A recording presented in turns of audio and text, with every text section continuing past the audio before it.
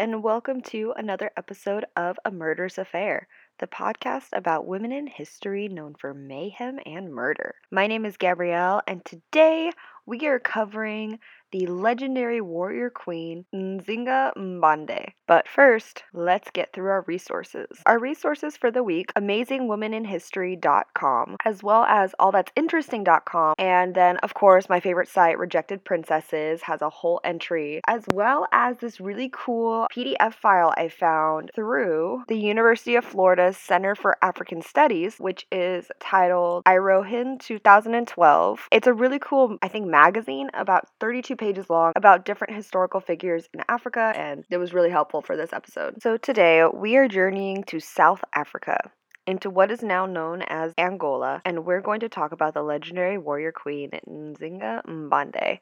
And once again, I apologize if I am mispronouncing anything. I checked out some phonetic spellings, but sometimes that doesn't always translate into the completely correct way of saying it, so I would like to apologize once again. Tried my best, so I'm sorry if I mispronounce anything. Born around 1582 or 1583, Nzinga was the daughter of the Ngola, or the king of her people. She was the oldest of 4 siblings and was described from an early age as being intelligent and driven. Rumor has it that when she was born, the umbilical cord was wrapped around her neck, which was then a sign of being a good leader and being expected to do great things. So now I'm not really sure how true or realistic this is, because it sounds a little too on the nose and fairy tale like to be completely true, and also I wasn't able to find anything that correlated that claim, but it is an interesting little rumor nonetheless. Nzinga only had one brother, Mbande, and when their father died around 1617, he was the one who inherited the throne. Now, around this time, Portugal was concentrating most of their efforts on the expanding slave trade that was being established in South Africa. While Nzinga and Mbande's father had managed to negotiate some sort of tentative peace between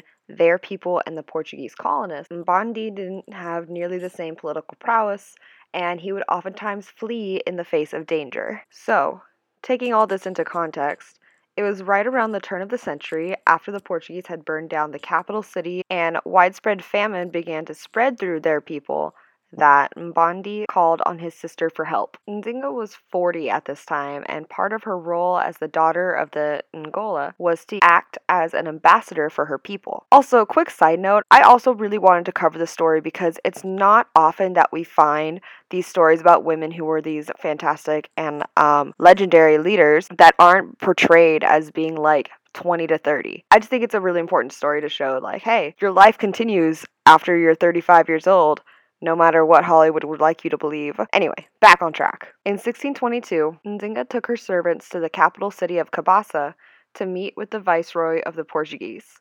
The viceroy was basically the official who was in charge of running things while they were in the country. When she arrived, the viceroy and his fellow representatives were all seated and provided no chair to her. So, what does Nzinga, the eldest daughter of the Ngola, representative of her people, do in the face of this disrespect? Well, she has one of her servants get down on their hands and knees and then sits on their back, forming a human chair. Then she proceeds to talk in length about the power and strength of her kingdom and how they are ready and willing to fight for their land and rights. She completely presents these arguments logically and matter of fact, and in doing so completely impresses the viceroy and everyone with him. Now, there is a belief that after using her servant as a chair, she then slit their throat and told the Portuguese people, quote, she didn't use the same chair twice, and expected a new chair to be provided for her upon their next meeting. Eventually, Nzinga and the Portuguese people signed a treaty, which was also hinged on the fact that Nzinga would have to convert to Catholicism. After she was baptized and given the name Ana da Souza, she returned back home. Now, there's also a torn belief that upon returning home in 1624, Nzinga either killed her brother to establish that she was the better ruler, or her brother committed suicide due to his lack of skills as a leader. Either way, her brother died, not to really any grief from their people, and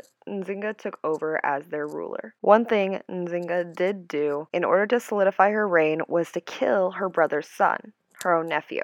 Her people embraced her as their leader, and she actually insisted on going by the masculine title of Ngola, which was then actually later adapted into the present name of Angola. When she officially took over, she formally renounced Catholicism and encouraged her people to embrace their cultural religions, ceremonies, and other practices, which had been discouraged at that time during Mbande's rule. In 1626, the Portuguese broke terms of the treaty that they'd established with Nzinga, and therefore led to her reconstructing her entire army with herself and her sisters in charge. The three of them would lead attacks on the Portuguese people, but ultimately they lost as the Portuguese were equipped with horses and more weapons. During one of these attacks, her sisters were kidnapped and imprisoned. In 1630, Nzinga would lead her people on what would be a 5-year journey to find peace. They eventually settled in the land of Matamba and began to regroup and continue their battles against the Portuguese. Nzinga would personally lead all of the battles in the Portuguese ahead of her warriors, and many times they were actually successful enough to cause the Portuguese people to retreat. Eventually, with the threat of the Portuguese expanding their reach into Matamba, Nzinga was inspired to ally herself with their enemies,